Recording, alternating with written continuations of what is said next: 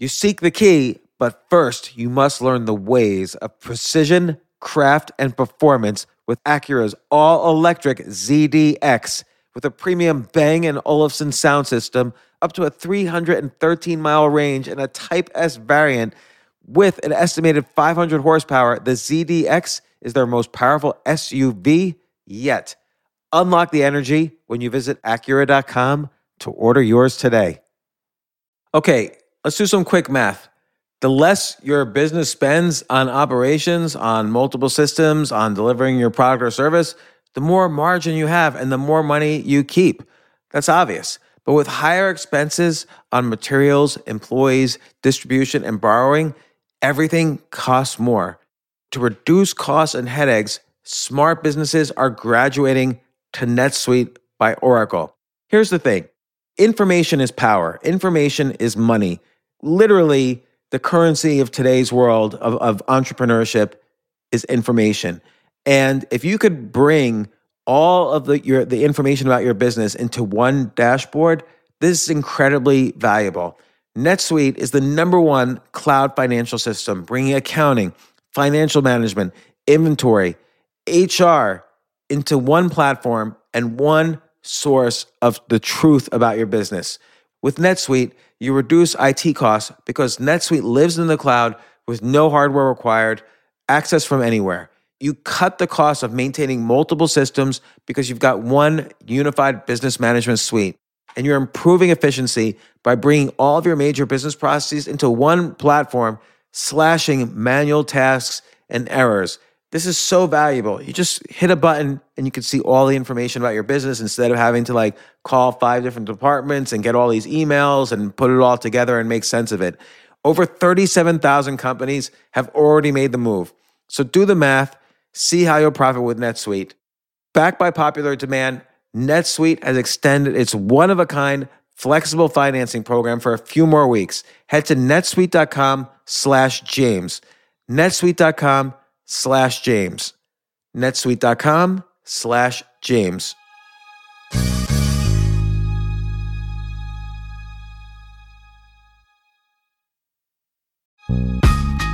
This isn't your average business podcast, and he's not your average host. This is the James Altucher Show on the Choose Yourself Network. Today on the James Altucher Show.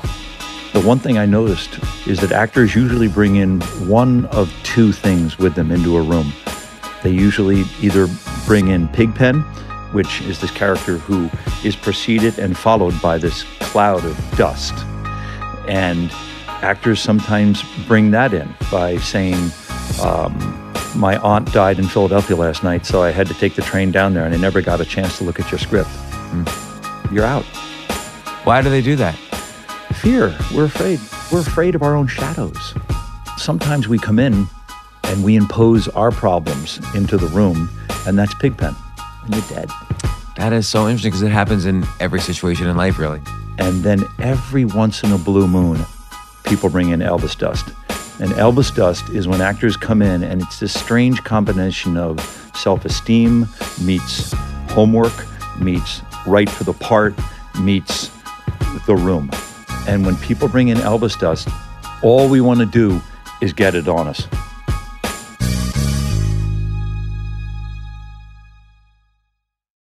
Are you hiring? Do you know where to post your job to find the best candidates? Well, with ZipRecruiter, you can post your job to over 100 of the web's leading job boards with just one click. Unlike other hiring sites, ZipRecruiter doesn't depend on the right candidates finding you. It finds them. Find out today why ZipRecruiter has been used by businesses of all sizes to find the most qualified job candidates with immediate results. And right now, my listeners can post jobs on ZipRecruiter for free. That's right, free. Just go to ZipRecruiter.com/James. That's ZipRecruiter.com/James. One more time to try it for free. Go to ZipRecruiter.com/James.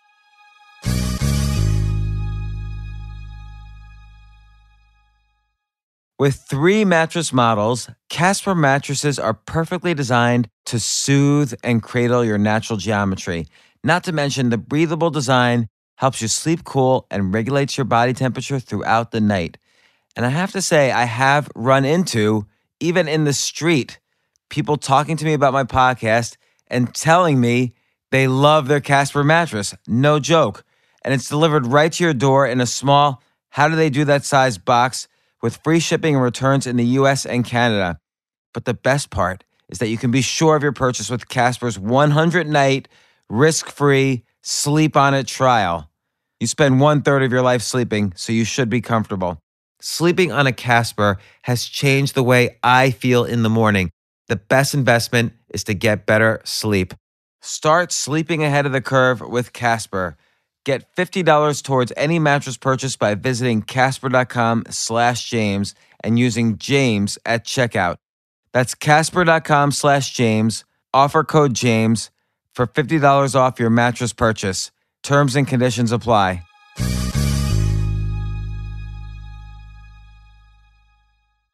I'm so happy to have John McGinley as a guest on the podcast.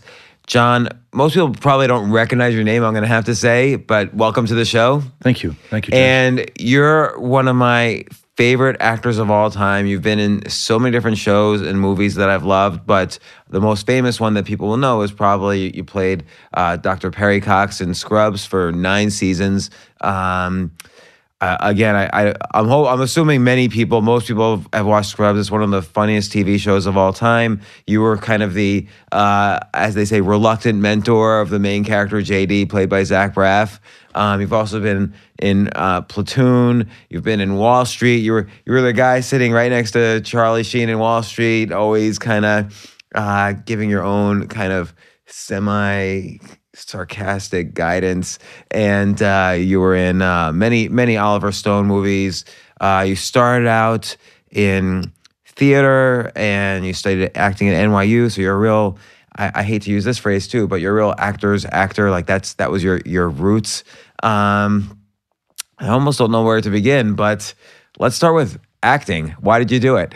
You don't really kind of seem like an actor in many respects. I felt early on that I wanted to be a storyteller. And I didn't know what that looked like other than I knew I loved participating in any kind of storytelling process. Well, what about writing? And I know you had a brief flirtation where you wanted to be a sports journalist. I did. I was writing a lot of copy up at Newhouse, up at Syracuse, and all the copy was for upperclassmen, and I just felt like that was completely BS. I was like, if I'm going to write 17 drafts of this 15-second piece, I'm doing it. And the answer was like, no, you're not. And so it was clear I just wanted to be part of telling this story. And so I transferred down to NYU undergrad. I went to Circle in the Square. And then I transferred. What Circle in the Square? I'm sorry. There's 5 different schools at undergrad acting at NYU. There's Adler, there's Circle in the Square, there's Experimental, and there's 2 other schools. And they're all separate within underneath the umbrella of the acting undergrad program. And it was okay, but it was too big. And so as a junior, you're allowed to apply to grad school with the understanding that if you get kicked out, of which you're probably going to, because there was a mandatory attrition rate. So they accepted 45, and every year 15 were gone. Oh my gosh. So second year there was 30 of you, and third year 15 of you would graduate. Would people cry if they were kicked out? Yes. But in all, with all due respect, a lot of my classmates should have, and I love shrinks, should have either been with a shrink or a rabbi or a priest and just been exchanging whatever was torturing them. What do you think? What was torturing them? Who knows? Abuse, substances. Do you think actors often, and I didn't think of this before, but do you think actors are often tortured because then playing other roles is a way to sort of maybe kind of work through this torture or be someone else other than the person tortured? But not often. Here's why. If you're doing a Broadway or an off-Broadway play, and the mantra at NYU grad was 8 a week, because the production schedule for any off-Broadway play or any Broadway play is 8 shows a week. So you 2 do Saturdays, 7 6 nights, 2 matinees. And so whatever the level of your torture or your self-loathing, It will not serve an 8-show-a-week schedule. So even if you had the inclination to act to sort of escape this self-loathing, you still need the work discipline, which requires some self-help rather than self-loathing. Correct. And you have to, and what NYU grad became was this technical college of how to preserve your voice for 8 a week, because you can't lose your voice. It's not possible. You can't in that fight in the second act of Cat on the Hot Tin Roof, you can't hurt your elbow. We're doing one again tonight, and then we're doing 2 Saturday and 1 Sunday. I mean, this is what makes theater so much different than TV acting. Not so much, because if we're going to do 70 takes with some jackass director of you falling when you come into the studio, and it's a tight shot on you, so it can't be a double. We have to see James falling when he comes into the studio. And if Bob in Video Village is going, "No, James, no, do it. I need you to tumble." And unless you know how to do that, you're going to get hurt. And then for the rest of the movie, you will be hurt. And that's going to be a problem. We may have to recast it. So when you say it's like a technical college, tell me some of the skills. So there's obviously voice work, and by the way, that's interesting to me because you've done a lot of voiceover work for animated shows as well, which I didn't know before researching this podcast. But so there's voice work. There's obviously kind of physical acting work that must happen. Like what do you study to tumble? I'll tell you what I thought was, in retrospect, one of the great classes. And it was first year, and it was called Circus Skills. And the reason Circus Skills was good is whatever circus skill you landed on, whether it was walking on a tightrope, which was elevated 4 feet off the ground with mats underneath, so in case you fell, nothing, or juggling, whatever circus skill that you wanted to focus on in this classroom, any tension you hold will present while you're doing the circus skill. So if you're learning how to juggle and you hold tension in your shoulders will go up around your ears. And you'll only be able to juggle for 30 seconds because you'll get so tired. And as soon as they come down and you learn to breathe and you just start juggling like this, that's how you want to go on stage. You don't want to go, because when your tension is really manifesting, right when you're in the wings before you're about to go on, your shoulders will be up around your ears unless you learn how to breathe and make your instrument long and wide and available. That's so interesting because there's so many areas of life where I know I get nervous, where people always say, just relax your shoulders. It seems like that's the first thing you have to relax in almost every tense situation. Or some actors' knees lock up. Well, you can't walk on stage with locked up knees. So what are we going to do about that? And so we'll explore breath, and we'll explore managing where relaxation is, how that works for you, how we can get James's elbows are locking up, and how can we get him to free those up so that when you walk on stage 8 times a week, you're not walking on like Robot Man, because you can't. It's too expensive. There has to be relaxation. Is a lot of this about learning to be your normal self in these artificial situations? So, and by artificial, I mean, when you're on the theater, on the stage playing somebody else, you still have to be human. I don't know if it's about applying or aspiring to be your normal self, since, as we've established, some people's normal self is a train wreck. And that transformation into playing Steve is liberating. And that's where the relaxation is. Because when your normal self is this collection of damaged eccentricities that somehow can all of a sudden solidify into playing a character, if you have the technical know-how. You know, it's so interesting, you know, and again, you say technical college, technical know-how. I think at a very base level, a lot of people think acting is, oh, here's a script, I'm going to memorize the lines, I'm going to try to act as much as possible how this person would act, and they go out there and do it. But there's so many sub-skills that need to be learned, not to mention the psychology of auditioning and getting the role. I saw one interview, and we're going to skip around a little bit, I hope you don't mind, but I saw one interview you did where you thrive off of other people's nerves when they're auditioning. So you see them coming out like in pain out of an audition, and you start thinking more and more, I'm going to get this part. And specifically, you described that for the Scrubs part. I did. So it's called going to network. Once you've made it through 4 or 5 levels of auditions for a TV show, you go to the final audition, and it's called going to network. And so you're usually on campus at one of the big networks, whether it's you're at Universal or you're at Warner Brothers or you're at Paramount. But it's high stakes poker. And before you go into audition, 5 stacks of script of contracts that you agreed to last night with your lawyer are there. And so you sign them, and they're for 5 years. And that's what you sign. So you know what the upside is before you go in. And like most broke-ass actors. And not only upside, but also you've committed mentally to 5 years of your life. It doesn't matter. All that matters is financially, for most broke-ass actors, you're about to make $32,000 a week for 22 weeks for the next 5 years. That's unimaginable. And those are baseline numbers. They all go up. Right. And so you must get like residuals or when the show keeps airing on Comedy Central. I'm just making up the 32, but whatever it is, it's some unimaginable number that you didn't make a year as a waiter, of which all of us were. And so you sign those, and then you wait. And there's usually about 5 or 6 variations on a theme of you. So there might be a Latin John McGinley, there might be a Black John McGinley, there might be another John McGinley, and another John McGinley. So there's 6 of us. In other words, I've gone to many auditions where Ving Rhames and I were auditioning for the same thing. That's what I mean. There's different flavors in the final. And so when you're sitting there going to network, and people start coming out who've gone in before you, and I see that they're deer in headlights, it calms me, because I know I'm not doing that. I know what I am going to do, and I know what I'm not going to do.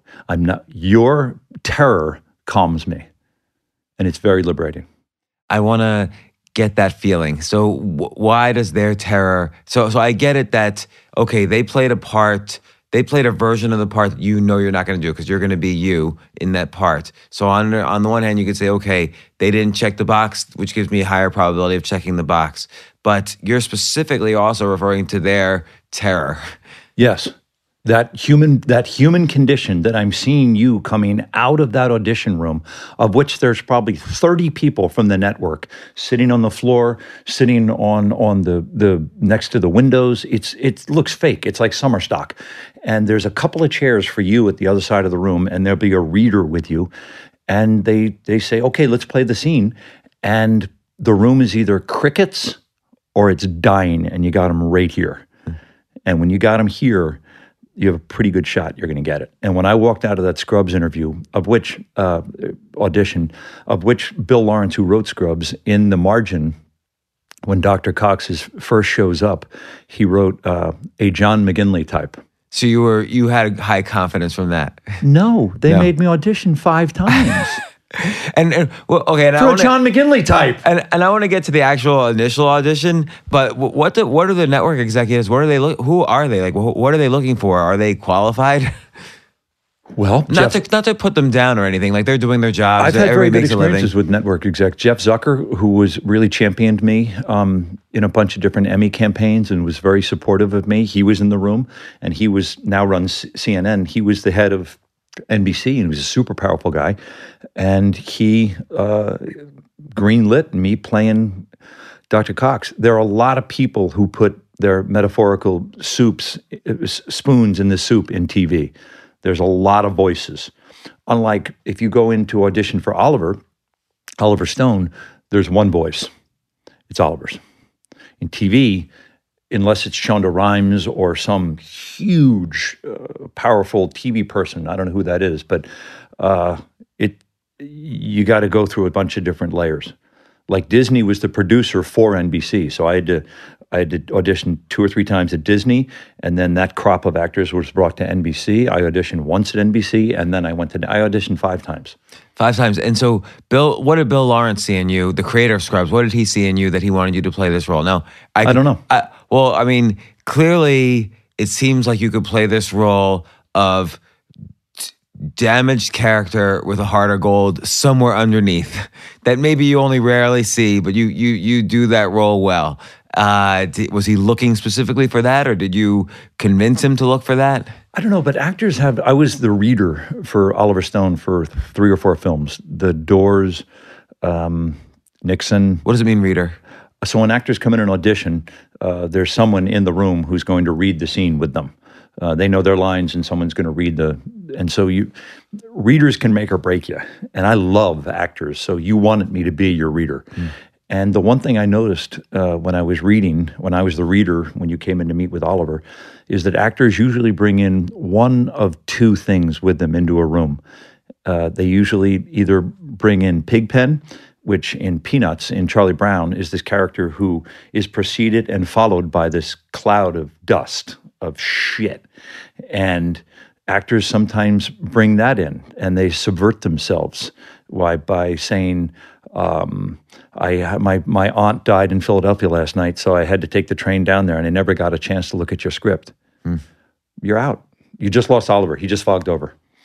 And then every once in a blue moon, and I've had it twice that I can tell you, people bring in Elvis dust. And Elvis dust is when actors come in, and it's this strange combination of self-esteem meets homework, meets right for the part, meets the room. And when people bring in Elvis dust, I call it Elvis dust because when someone brings in Elvis dust, all we want to do is get it on us. Even if you came into audition, if you, McGinley, came into audition for the Latin cop, but you brought in this stuff, the Latin cop's not Latin cop anymore. He's an Irish mule, and you're in the movie. You have to be in the movie. Well, that's interesting because it's related to something else you've said in an interview. The only thing about Elvis dust that you don't want to get confused with is if you try to manufacture it, it comes off as arrogance. And there's nothing more polarizing than arrogance. Because directors and writers sprinkle fear on their cereal in the morning, and arrogance makes them go cower. And so Elvis dust is not to be confused with arrogance. So wait, there's so much to unpack here. I watched it. I watched people come in, 200 actors reading for talk radio, reading for Nixon, reading for The Doors. And I watched them come in, and I watched how Oliver affected them. And I watched what you did. And I'm looking at them like, no, you blew it. So tell me a specific example. You don't have to name the name, but like, tell me an actor who came in for like to play Jim Morrison, and there was just a look. Who was an arrogant guy. Val was always Jim, but people would come in and they would just look Oliver right in the eye, and they'd go, "I don't read." And Oliver's like, "Well, you have to read. That's what we're doing." And they're like, "I don't read.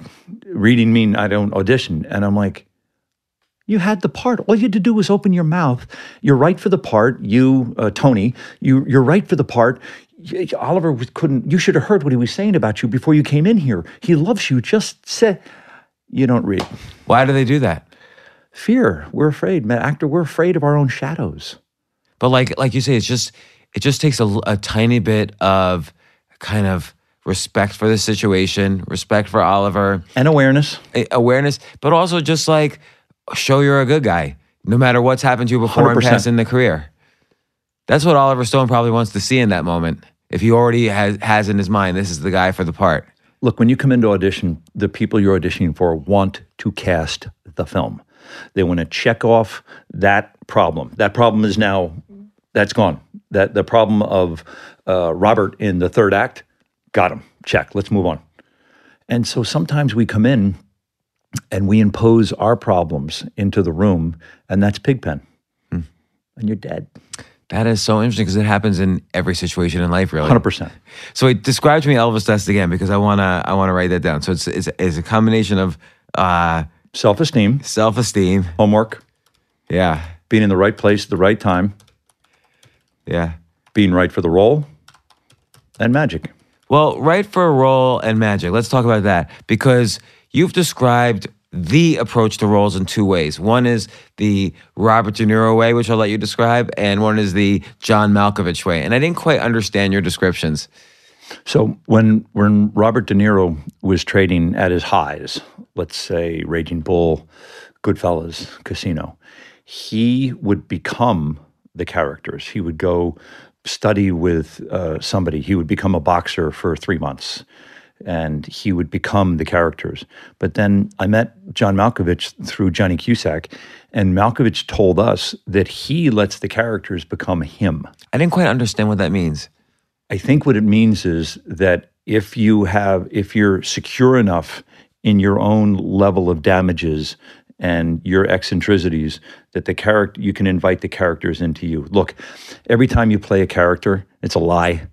It's a big fat lie. Right. You're not Dr. Cox. You're not a doctor. You didn't go to med school. You don't know squat about medicine. So how are we going to reduce the depth of this lie in front of the camera? And the way you could either go study to be a doctor for 4 months so that when somebody calls action, and the camera, which is an x-ray machine, it sees through all your BS. And so how are we going to reduce this lie?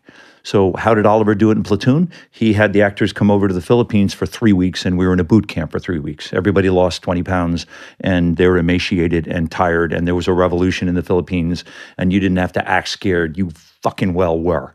And so the camera suffers that. It sees all of that. So when Oliver Stone then actually shoots the movie, you're not lying. You're touching on those feelings that you actually experienced. 100%. And so, and that's this Robert De Niro way. Yes. And what Malkovich would suggest is let Dr. Cox become you. Then the lie is even less profound. So that's what I don't understand. How, like, let's say, I don't know, I can't even think of like a character. Let's say I was playing Dr. Cox. What would that mean to me? Like, well, how would I let Dr. Cox come to me? Now, I could imagine myself studying medicine for 4 months and then being kind of this quasi-arrogant but damaged, with every now and then I'll let myself through sort of character. I can imagine pretending to be that as I imagine this Robert De Niro role. What does it mean to let that character come to me? Well, I can only put it on my own terms, but as the father of a child with special needs, my son Max was born with Down syndrome, and I used a lot of my exposure to the special needs community as it informed Dr. Cox.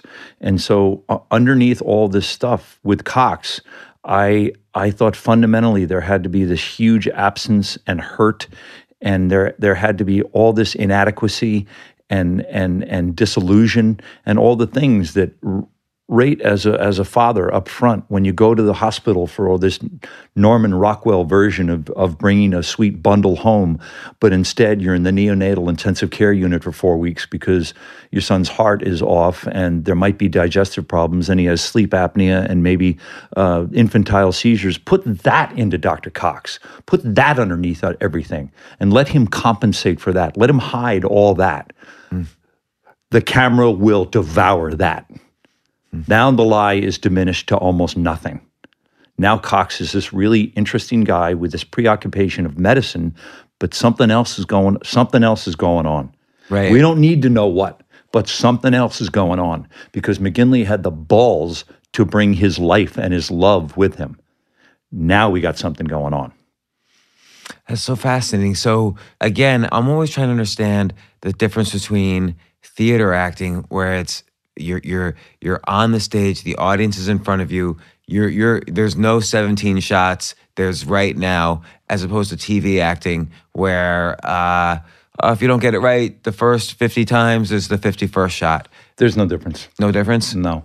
I tell all the actors on Stand Against Evil, which is our show on IFC, because we're going to shoot 8 episodes in 4 weeks and 4 days, please, when Dana Gould, who is the creator of Stan, when he sends you the 8 scripts, rehearse it like a play, because we're going to shoot it completely out of sequence and some interiors. So when James and John are at the recording the podcast, and there's a scene of James and John recording the podcast in the first episode, the 5th episode, and the 8th episode, we're shooting all those this morning. So you, James, have to know that when your cousin died between episodes 1, your character's cousins died between episodes 1 and 4, that's going to inform the way you shoot the 4th episode. But we're doing it all this morning. So you damn sure better done your homework and rehearse this like a play so that you know what the arc of this room is going to present. And if the actors do that, and they have, it largely mitigates an enormous number of variables that can go wrong. Now, we may lose lights and stuff like that, but that's not the actor's responsibility. If you rehearse it like a play and you know the arc of the whole season, we have a chance. I mean, it's preposterous to shoot 8 episodes in 4 weeks and 4 days, but that's what we do. And so when you rehearse and like when you before you auditioned for Scrubs, even though it would seem like almost like a no-brainer part to get for you, I remember reading you had you put a video, you videotaped yourself in your basement. You just did the role over and over and over again. What are you seeing between one take of yourself and the next that you're correcting? Bad habits. Mm-hmm. Like, what's a bad habit? Repeating lines for effect. Sometimes actors add ums, you know, I mean, and And it's not in the script. Just say what's on the page. And as the text starts to wash over you and it becomes more available, the actual words, you stop with the, you know, I mean, and all of a sudden it becomes more Mamet-esque and it becomes more streamlined. And that's, no writer wants you to add vamping to their text. No one. Right. So, and speaking of Mamet, people think it's naturalistic. It's not. Read what's on the page. Right. So, and of course you've done theater. You've done Glengarry Glen Ross by Mamet. The John Patrick Shanley play that you did is kind of what launched you into film when you were seen by a casting director. Clearly, you wanted to do film and TV. There was more money there. I don't know if the roles were more or less challenging. You also loved the theater. What was the first time you said to yourself, okay, I've done the work. I'm at that skill level. I'm going to start to get my break? Well, for Platoon, we got scale plus 10, which means about $1,100 is your check, plus 10 is the 10% to your agent. So they would get So you were rich. $110. No, we were all broke when we got back to the Philippines. No, I'm just kidding. Yeah. And so I was there for 4 months because I don't die. And a couple of us were there for the whole time. And by the time we got back, we were broke. And so I left. I was doing Another World out in Brooklyn. And the funniest part about doing Another World, which is a daytime soap out in Brooklyn, is that they would send a Teamster to pick you up. And you'd go out to, Cosby was shot on one set, and then Another World was on the other side. And a Teamster would come and pick you up. And I lived in a funeral parlor down on Sullivan Street, where LaGuardia was born, right next to where the Fantastics was for 32 years, and the Nucciaroni funeral parlor. And so a Teamster would come pick me up at the funeral parlor and then take me out to Brooklyn. And then you'd shoot some astronomical number of pages in one day. And then you were given a subway token to get home, which I always thought was genius. We'll pick you up when we need you, and here's your subway token, McGinley. If you're burned out now, just see you later. See you later. Yeah. And so coming home from the Philippines to a job out in Brooklyn was pretty great. And then Oliver invited me to do Wall Street, and things kind of flowed pretty well from there. Yeah, because I feel Wall Street, you really stood out. You're like Charlie Sheen's. Not quite as conscious. That's a bad way to describe it, because you weren't. But you were sort of, again, like that. You were like between mentor, conscience, alter ego on the floor. He was trying to prove himself to you to some extent in the movie. There was, I don't know. There's like an alter ego type of role you were playing there, and I feel you really stood out there, and you were funny. What was really interesting was letting, for the first time, being the comic relief. There's not that much that's funny in Wall Street, but Oliver let me be ostensibly the comic relief in that. And the irony of that is that both Oliver's father worked down at Wall Street and my father worked down at Wall Street for 50 plus years. I didn't know that. I worked down at Wall Street for Henderson Brothers, independent of Wall Street, in between undergrad and grad, because in my family, the kind of Irish sensibilities were, how do you know you don't want to be a businessman unless you try, which is so warped. But I was like, okay, And so I was an assistant to a specialist. I was writing tickets down and getting people coffee down on the floor for almost 6 months. And after it, I said, I don't want to do this. And that was good enough for the family. I had fulfilled my end, the expectation. And my father paid for grad school. And so he put his money where his mouth was. Let's stop to take a quick break. We'll be right back.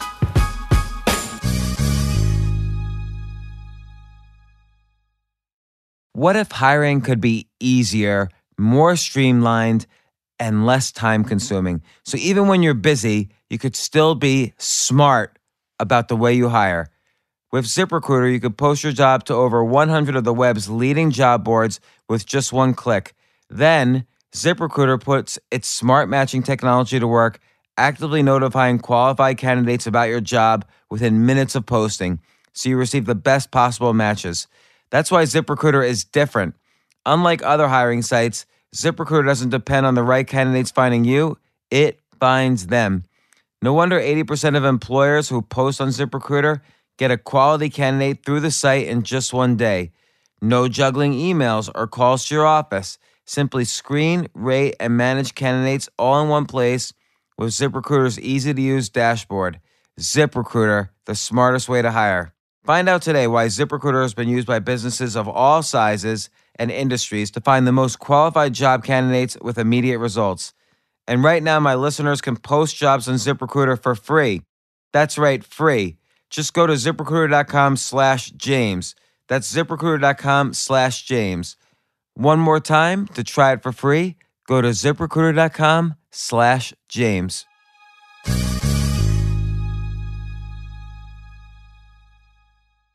Casper is a sleep brand that continues to revolutionize its line of products to create an exceptionally comfortable sleep experience one night at a time. With 3 mattress models, the original Casper, the Wave, and the Essential, Casper mattresses are perfectly designed to soothe and cradle your natural geometry. Not to mention, the breathable design helps you sleep cool and regulates your body temperature throughout the night. And it's delivered right to your door in a small how do they do that size box with free shipping and returns in the US and Canada. But the best part is that you can be sure of your purchase with Casper's 100-night risk-free sleep on it trial. After all, you spend 1/3 of your life sleeping, so you should be comfortable. I do have to say, people literally stop me on the street, and not only do they say, James, I love your podcast, but they say, I actually have a Casper mattress. It's the best mattress I've ever slept on. So I'm grateful for all the listeners who've actually been buying their Casper mattresses and telling me how it is. I always say how important sleep is, and I'm hoping you're nodding your head yes right now, because really, you can't be healthy without good sleep. At least I know I can't be healthy without good sleep. I've actually stopped switching homes because I want to stay in one place with my Casper. It's the best investment I can make for myself, my health, and my creativity. Start sleeping ahead of the curve with Casper. Get $50 towards any mattress purchase by visiting Casper.com/James and using James at checkout. That's Casper.com/James, offer code James for $50 off your mattress purchase. Terms and conditions apply.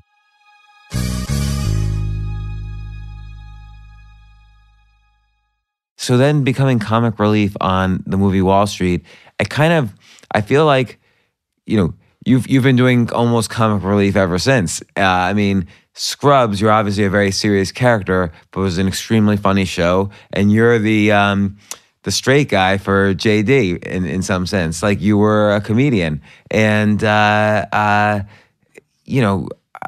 feel like you're a very comedic actor. Was that surprising to you?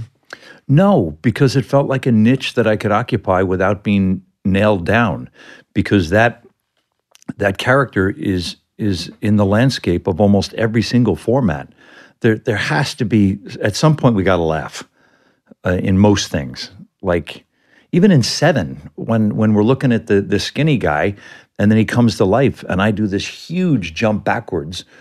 I mean, it's kind of absurd that this big butch SWAT guy, with his Beretta shotgun comes in, and they're all butch, And then he gets really close next to that guy who's being starved to death.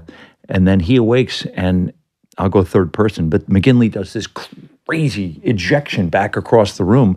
And Fincher thought it was the funniest thing he ever saw, so he kept it. And you don't think of much comedy in Seven. yeah, no, it's a horrific kind of movie. And what about Stand Against Evil? I mean, it's sort of an absurdist premise in Stand Against Evil, and you're playing a very damaged character.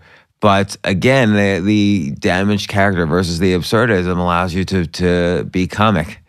I thought when I was first sent Stand Against Evil by Dana Gould, who ran the writer's room. And by the way, he's a stand-up comedian from way back. Yeah, and he's genius. Yeah. And he ran the writer's room in The Simpsons, which is kind of top of the food chain of writer's rooms. Like Scrubs was right up there. But I think, as I was mentioning to you, writer's rooms are populated by these super bright, driven people, all of whom were the intellectual heads of their class, and journalistically, they ran the Lampoon at Harvard, all of them. They ran the social media stuff at Stanford, and now they're Hollywood writers. And so on Scrubs, we had 2 rooms of 7, and they would leapfrog every episode.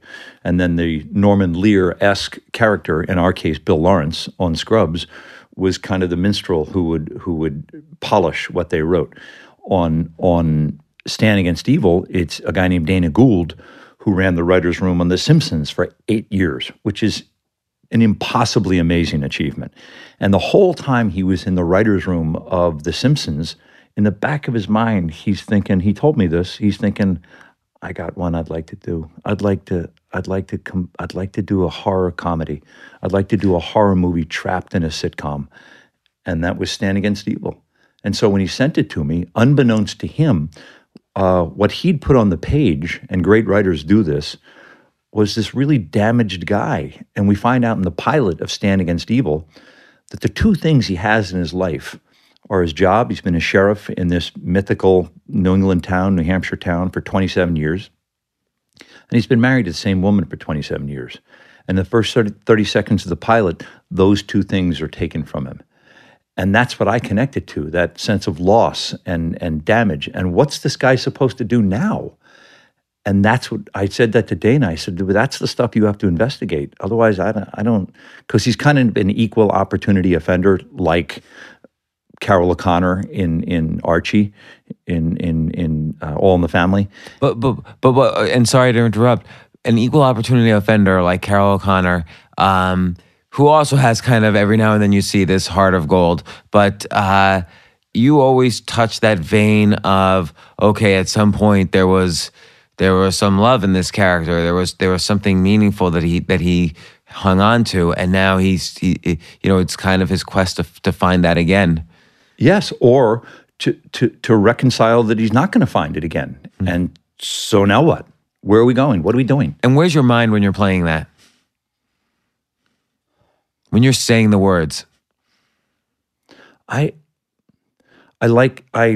whole thing is about constructing verbs as they apply to what we're doing.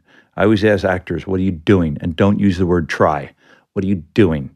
And so in other words, when Stan is watching TV and having some beers, are you escaping? Are you flourishing? Are you hiding? What are you doing? What are you doing? Can they do something relative to themselves, or do they do it relative to the people around them? The first thing you have to do is serve the script. Mm. And so nothing else matters except for what's on the page. What are you doing? So in other words, when you're getting off the bus, in that scene where you get off the bus, where you left the bomb, are you escaping? Are you detonating it? Do you have a trigger? What are you doing? What's the verb? And the verbs liberate actors. And so as soon as you can identify aggressive verbs that move you through the script, you have a chance. And I'm obsessed with verbs.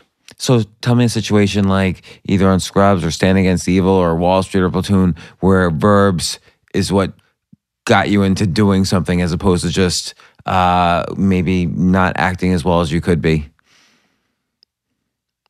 Well, I'm not quite sure about the end of that question, but I can tell you at the end of Platoon, when O'Neill comes out of that foxhole and he's he's covered himself with a body overnight to get through the last when the Viet Cong overrun their position, and O'Neill takes a dead body and covers himself with it, and then the next day the Americans are coming and cleaning up all the dead, and O'Neill comes up from out of the foxhole, and the guy asks him, "Are you okay?" And he says, "The effing idiots, they all left me here, and I'm crying, and that's all a lie."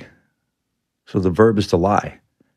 And to cover and to protect yourself, because that's all a lie. He was a coward. He did a cowardly thing, but he survived. And then when I told the vets who watched the movie, one guy took me aside and said he did that. He was weeping. We were down in Washington, D.C., and I was overwhelmed. He said, I did that. So you're thinking, when you're coming out of that foxhole, you're thinking to yourself, okay, how do I lie here? How do I... No. Just lie. Just lie. Don't worry about how. It'll when someone calls action, if you serve the verb, if you lie. I like this phrase, serve the verb, and I'm trying to understand completely what it means. What's the difference between lying right there and figuring out how to lie right there? Like when you what's happening? Figuring's not an aggressive enough verb. That's clutter. Lie, just lie. Just lie. Or to serve the lie, pretend. Do what you did when you were a kid coming home from fourth grade with your report card that you didn't want your father to see, and you had to put his signature on, because if you showed that report card, you get an ass whooping. So you signed your report card for your father, which is a lie. What were you doing? You were covering. You were cowering. You were surviving. That's a better verb, survive. But survival informed the lie. You made it through. You're the only guy who made it through that night. Everybody else got killed in the context of the movie. Right. So action, man. Yeah, so it's interesting, because what would happen, what would it look like if it wasn't powerful enough, if you weren't totally serving the lie? The camera would suffer it as bullshit. And the audience would be able to tell. Yes. And that's when things that you and I watch, we're like, oh, wasn't that great? That's why probably, right now with this, everybody's doing original programming. There's literally like hundreds and hundreds of new shows now every year because of Netflix, Amazon, Hulu, plus every cable channel. And now there's going to be more, because Apple's going to start generating content. Yeah, Apple, everybody's going to start generating content. Like, just websites with an audience will start generating content. Audience is going to turn into content. And so there's going to be lots of bad shows and lots of bad actors who haven't had the training, who maybe didn't think they needed the training. And where do you see this going? Where's television heading? Right now, I can't even think of shows that last more than 2 or 3 seasons, really, that have started recently. Well, maybe shows aren't supposed to last more than 2 or 3 seasons. I don't know. Maybe that's a dinosaur. Scrubs was 9 years and almost 200 episodes. Maybe that's too much. And I feel Scrubs was around during this real golden age of television, where it was it was really the first time there were these big, massive arcs that were often very beautiful and artistic. And, writing is still, I feel, the best writers are moving into television. But I don't know, something about 2000 to 2010, I can't think of any of my absolute all-time favorite shows that started after 2010. And Game of Thrones? I don't watch Game of Thrones. I haven't, for whatever reason, everybody loves it, and I respect that everyone loves it. Kevin's show down in Washington? Yeah, House of Cards, I would say, is like the only one. Pretty great. What's interesting, what's happened in the landscape of television also is the new normal is 8 episodes. Yeah. It's not, we used to do 24 on Scrubs. That's too many. 24, and you'd have to have enough. Too many. You'd have to have enough depth in the characters and in the story to last 100 episodes. From episode 1, you'd have to be able to ask, how does this last 100 episodes? And now I don't think you have to ask that question anymore. Stan, we do 8. Game of Thrones, they do 8. Kevin's show, they do 8. That's the new normal. Maybe that's good. I just watched Ozark, which was really good. I haven't seen it. I'll watch that. Bateman's show, which is really good. And it's 8 or 10. That's the new normal. Maybe that's good. Maybe that storytelling is more efficient.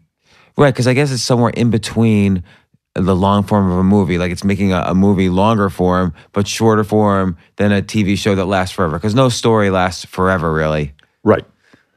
It's just, that's not possible. Like All in the Family, just going back to Norman Lear, that could potentially have lasted forever. It had that kind of format where, as long as the characters it spun were off alive, Archie's Place. Yeah. It wasn't... And the Jeffersons. Right. Yeah, you're right. And so that was pretty rich. That soil was rich for storytelling. And I don't feel, potentially Scrubs could have done that. Like, JD could be the Dr. Cox of some new hospital in Scrubs. Potentially those shows could have, you could have had that spin-off type effect, but spin-offs don't really happen either. I guess Frasier would be the only kind of anomaly there. But that's in the 90s even. Yeah. With Stan, there's already a finite number of things we can do because there's a finite number of witches that are trying to kill me. And so once we make it through those witches at 80 a year, we'll be good. We'll be fine. Right. And then just on to the next one. Yeah. Stan is still so fresh and subversive, and the hero is such an anti-hero. He's this guy, I think I was telling you, that he just wants to resolve the conflict so he doesn't have to hear about it. He doesn't want to do it heroically. Stan doesn't want to be anyone's father figure or mentor or anything. He just doesn't want to be bothered. And that's interesting to see your hero resolving conflict because that's what's motivating him. It's great. So when you said the word bother just now, I hear Stan. So like that's I guess what you mean by saying the character is coming to you. Yes. You're yourself still, you're bothered, and that's the character coming out. Exactly. It takes some spine. Mm-hmm. It takes a set because the assumption is that you, James, are interesting enough to allow this entity that somebody wrote into your world, and that's going to be interesting enough. James's college of eccentricities and values and sensibilities is going to be interesting enough to let this character piggyback on you. That takes some spine, and that's what I think Malkovich was telling us. That takes courage. So I wonder, like, how do you? Obviously you developed that skill really well. It seems like a very difficult skill. So, and as a result, there's some things I'm not right for. Because McGinley's coming kit and caboodle with this thing. And so I haven't done it in a long time, but when I did, that sounded arrogant, when I used to audition, I would bring all my SHIT with me because if you and I are going to relocate down to Buenos Aires and shoot this thing, I want to show you what I'm coming, because we're going to stop our lives for 4 months and go down to Buenos Aires, hypothetically, and shoot this thing. And if I get down there and all of a sudden I show you the stuff that I brought, and you're like, "Oh no, don't do that." Mm-hmm. I'm like, "Yeah, that's what I do." And so I used to bring into auditions, and sometimes. So I guess there's a certain honesty, a certain authenticity. Absolutely, you're not going to want to pretend to be ready for a role that you're not ready for. So maybe I don't want to play your way. If you don't want to meet me at the 50-yard line, I don't want to do it. I don't. So why do you think a lot of actors don't have this level? And maybe I shouldn't say it that way, but it feels like because there are so many opportunities out there now, there's a lot of ways to escape super professionalism as opposed to being grounded in a foundation of skills. You've already talked about many skills that are required to be an actor, and it strikes me as extremely difficult. But I feel like a lot of people get away with not developing those skills. And that's okay. I always think, like I told you, I think the camera's an X-ray machine, and you'll be exposed pretty quickly. When I asked Pacino, first time I met Al was on Any Given Sunday, Oliver's football movie, and then we would subsequently, we would do Glengarry on Broadway together with Bobby Cannavale and Richard Schiff and this bulletproof ensemble. Amazing actors, amazing writers. That was the greatest experience of my life. Just to go on a tangent, like what are you thinking when you're standing there and it's like you're standing right in the middle of one of the greatest pieces of work of art with the greatest actors on the planet? It was the greatest experience of my life. Children aside and family aside, it was everything, 80 films and 200 episodes of Scrubs and daytime and going to the Philippines. It all added up to being able to go to the Schoenfeld for 100 performances and doing that play with Al and Bobby and Richard. And I get chills thinking about it. It was astonishing. It was a rock and roll show. What would you see in Al Pacino's acting that was really above and beyond? What would you learn from him? Well, certainly on Any Given Sunday, Al and Paul Newman on Fat Man and Little Boy about the atomic bombs in Los Alamos. Let's just throw in Paul Newman into here.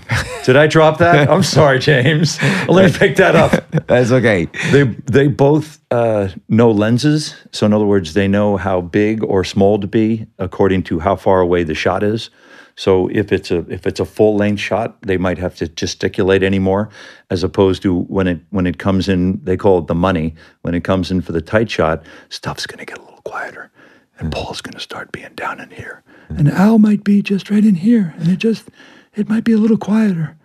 And the way they meter that with the lenses, that was the first thing I noticed with Newman, and then with Al's complete availability to just being present and letting the camera, not doing a monkey show to be interesting or some strange thing that we do when we overact. Al's fine just to let the camera come and find him. I think, and it might be a cliche to bring up Godfather 1, but I think it's his silences that bring the character 100%. in that. And he did the same thing in Any Given Sunday with all these massive men walking around in this epic gladiator story. And Oliver was telling this wildly crazy layered story about conflict and men and all these insane metaphors. And Al was just fine being here and letting the camera come to him. Is that like a confidence that he had just preternaturally, or did he develop it? He's a magician. Mm-hmm. He's a magician. I asked him down in Miami, I said, why'd you want to be an actor in the first place? And I'll never forget it, because it was good enough for him, it was good enough for me. And he goes, John, see, I just want to be a storyteller. And same here. I just want to be a storyteller. And you mentioned the word magic again, and you mentioned the word magic in that Elvis dust, and that's the one word I didn't get to yet, which is, what is that magic? I don't know. Sometimes it doesn't show up. I think like when you're a reader and someone comes in and they've got that confidence, they've done their homework, they're a good guy, they're at the right place at the right time, like the role needs, let's say this demographic. What's that extra magic? I don't know, because when you try to self-generate it invariably comes off as arrogant. When I went into audition for Seven, I went in to meet David Fincher and the producer, Arnold Kopelson, who had also produced Platoon, so that was the connective tissue. I went in to read for a Latin, the cop, California, the head of the SWAT team, was named California, and he was written as a Latin guy. But Arnold wanted me to come in and meet David Fincher. And that felt really good. That stamp of validation that Arnold Kopelson gave me, because he was in the Philippines with us for 4 months. He was not a sitting on the sidelines producer. Arnold was right there, one of the great producers of all time. And Arnold Kopelson giving my Irish ass the stamp of validation that I should come in and meet David, even though I'm not right for it. I felt like I wanted to eat nails, and I had Elvis dust all over me. All over me. I would have run through that glass window if he asked me to. I didn't care. And was it and I had nothing rehearsing? To do with it. Was it? I had nothing to do with it. It just was I just felt powerful. Why? Just try to think. Why did you feel that right then? Because we all want that Elvis stuff. Somebody who I respect, and actors, we're scared of a lot of things, and it's a really ephemeral way to make a living, and you never know if the whole thing is going to go away in a second. And for Arnold Kopelson, this giant in Hollywood at the time, for him to permit me to be this full felt like a license to flourish, and those don't come along. And so I feel like in Scrubs also on a TV sense, you had this license to flourish. I mean, that was such a iconic character that lasted for so many years. I mean, it's a classic. It's one of the best classic sitcoms ever. There never may be a time in TV history where we get a chance to do a show like that again. It was you, Zach Braff, everybody in the cast was funny. When did you start? When did you start filming that? When did you say to yourself, "Oh my gosh, Zach Braff is going to be this amazing comedic talent"? The writers are doing something unbelievable. I mean, it's this one camera shot sitcom. I don't know of any sitcom shot that way. It was like a work. It also was a work of art. And when did you say to yourself, "This is something special"? As soon as I figured that the more I brought Max, my son Max, with me, it gave me all this power that had nothing to do with Scrubs. It just gave me power. Right, because you knew you were doing the right thing. I knew what love was, and Cox is full of love that he can't express. And I had to bring Max's love with me, and that power. Maybe some people feel that way about their God or their significant other. I felt that way about my son. And as soon as I brought Max with me early, and it liberated everything. And then with that idea, now you're seeing JD and Zach Braff playing JD. When did you see, okay, this guy is comedy? Zach Braff is his generation's, skill-wise, John Ritter. He's massively skilled, not only as a film director, and now he's a TV producer this fall, but his comic chops and his skill levels, and this is pretty much as big a compliment as I can give you, are right up there with John Ritter's, who, ironically, Billy would then bring on as Zach's father. And he was going to come back, the week he was going to come back for another episode, John passed. But I think, and it became clear to me early on that straight up skill level, Zach was right up there with John Ritter. And what are those skills? Timing, sensibilities, drive, awareness. There's a certain physical... Cerebrally, Zach is really smart, and he's very nimble. And that way, then you have to be. We're shooting 8 pages a day. We're shooting 16 hours a day. We spent more time with each other just by virtue of the finite number of hours in a day. For 9 years, we spent more time with each other than we did our families. Much more.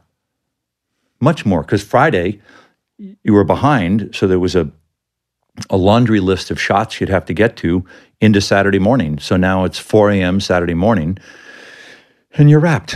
Now you're going to go home. You're going to sleep till 12 or 1 or 2, get up, work out, have dinner with your wife, see the kids, and then Sunday you're studying Monday stuff. You know, it seems a lot of... And I'm not complaining, by the way. I like to grind. Look, you know, Warren Buffett says he never has a day of work. He's skipping to work. You know, he's skipping to what he loves every day. So if you love what you do, you never have a day of work. Yeah, I buy that. And it seems part of loving what you do, and that includes the character you're playing, is having this overriding vision of what you're doing. If you can't bring that vision to the table, it's like you say, the camera's going to see it. So you have to kind of infuse yourself with that vision, and then you don't have to worry. You're going to show up, you're going to rehearse, you're going to memorize your lines, you're going to show up for the audition, you're going to play the role, but that vision's going to inform everything you do. Does that sound like it makes sense for acting? 100%, but that's also, that every time you have to scale that mountain, it's a lot of work, and it could arguably be a pain in the tail. Unless that turns you on, unless that's a great New York Times crossword puzzle of a problem that is so delicious to solve. All those things you just said could be burdensome to people. If you got lead in the ass, if you're a little lazy, you're not going to do it. Right, so what gave you that extra discipline? I don't know, some kind of Irish work ethic passed down by my father. I don't know. So there's discipline, there's learning all the skills, there's having the ability to come up with this vision and let the character infuse itself or himself into you. But like I just programmed 2 hours on E Street Radio, which is something on Sirius. Mm-hmm. And because I'm so obsessed with Bruce, and I'd done it before, I've spent last 2 weeks obsessing over those 2 hours of programming. And it was as a result of all the work I did, and I pulled different passages from Born to Run, which is an autobiography, and I applied it to what I was doing, and that made it fun for me. But I had to obsess out on. I had to deconstruct the whole 120 minutes, and then I had to micromanage it. And then by the time I got there this morning, I could just let it go. I was good. I was completely unburdened by the whole thing, and it flowed. You know, when you get with a shrink, a lot of times, if you have a good shrink, you talk about what components are we going to have to organize to get you into a flow state. Athletes talk about it. Actors sometimes get in a state of flow. And I was just flowing this morning. And if you can get into a flow state, that's nirvana. And I think the flow state comes a little bit, not a little bit, but a lot from over-delivering on the research, over-delivering I couldn't agree on more. The skills, because then when you're there, you're able to go above and beyond. Your brain can shut off, and you do it, and the love kicks in. And I think that shows in good acting. I don't know. I've never acted. I agree, because when all the homework and all that stuff, and you don't put it up on a billboard. When somebody calls action, you just throw it out, and it's a shrug. Yeah, and then that's magic. And so how's Max doing? Max is 20 years old. He is. Thank you for asking. He got his first job at Starbucks a couple of months ago, and his job at Starbucks came after Nicole, my wife, and I were saying, look, Max graduated from Santa Monica High School a year or so ago, and his skill sets were largely lending themselves to him leading a life of leisure. In other words, he likes to be on the beach. He likes to play games on the computer, Mario, Luigi, likes to do Star Wars, likes to play his guitar, and hang out with chicks and his sisters. And we're like, well, then he landed in the right family, fine. Because he's not going to, some of our special needs communities stacks boxes at Walmart or helps bag at the grocery store. That's not where Max was. And so if he was going to hang out on the beach for the next couple years, then fine. And bang, he gets a job at Starbucks. And the funniest thing about the job at Starbucks is that we've spent thousands and thousands of dollars on his speech. That's been our biggest, on his verbal capacity to communicate. Not in gestures, but encouraging and fostering spoken language. And at Starbucks, he only talks to people in Spanish. Really? Even... Hola, señor, ¿cómo está?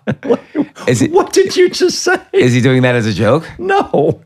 He says, maybe because he's señorita bonita. And I'm like, what is he saying? You think it's a little bit of nervousness, so he wants to play with the... He just likes the sound. Huh. And he's heard enough Spanish sound or Latin sound at Santa Monica and from Maria, who works with us, that he is now perfectly comfortable saying, hola, señor, ¿cómo está?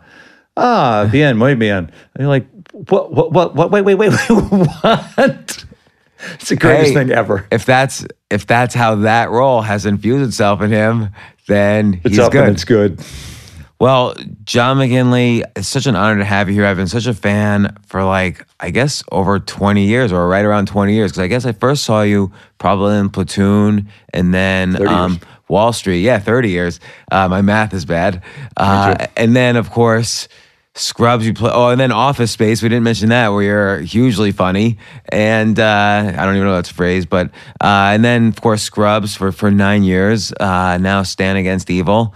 I'm always trying to learn what it takes to achieve such peak performance in life. Someone listening to this who's maybe struggling with what should I do next, or I feel like I'm in a rut, what would just be, and they don't even know what they want to do, but what would be, just to close, what would be, and I know I'm asking you this out of nothing, but what would be one piece of advice you would give that person listening to this? The one piece of advice I could give to 20 2-year-old John McGinley getting out of NYU full of fear and Irish willfulness and entitlement, I would just go, hey, John, it's going to be okay.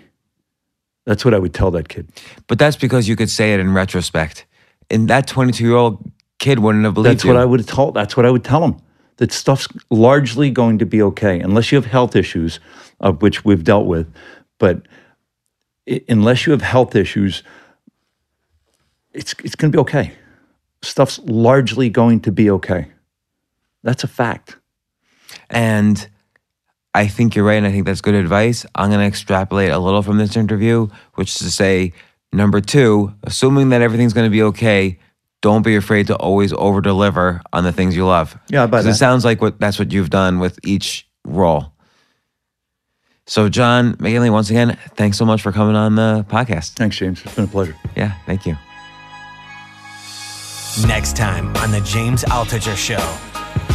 One of the things I learned about what makes news and what makes people care is that if you're doing something really well, there's no news story there. But if you do it a different way, that's immediately gets people's attention, and they say, oh, a new thing. Finally, there's a new thing. Let's talk about the new thing.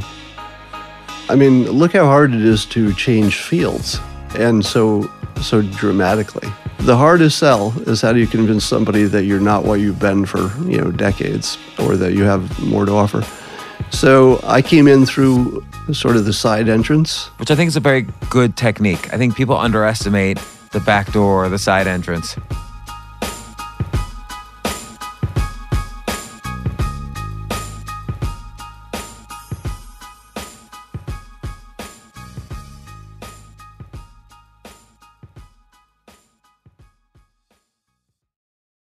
Reese's Peanut Butter Cups are the greatest, but let me play devil's advocate here. Let's see. So, no, that's a good thing. That's definitely not a problem. Reese's, you did it. You stumped this charming devil.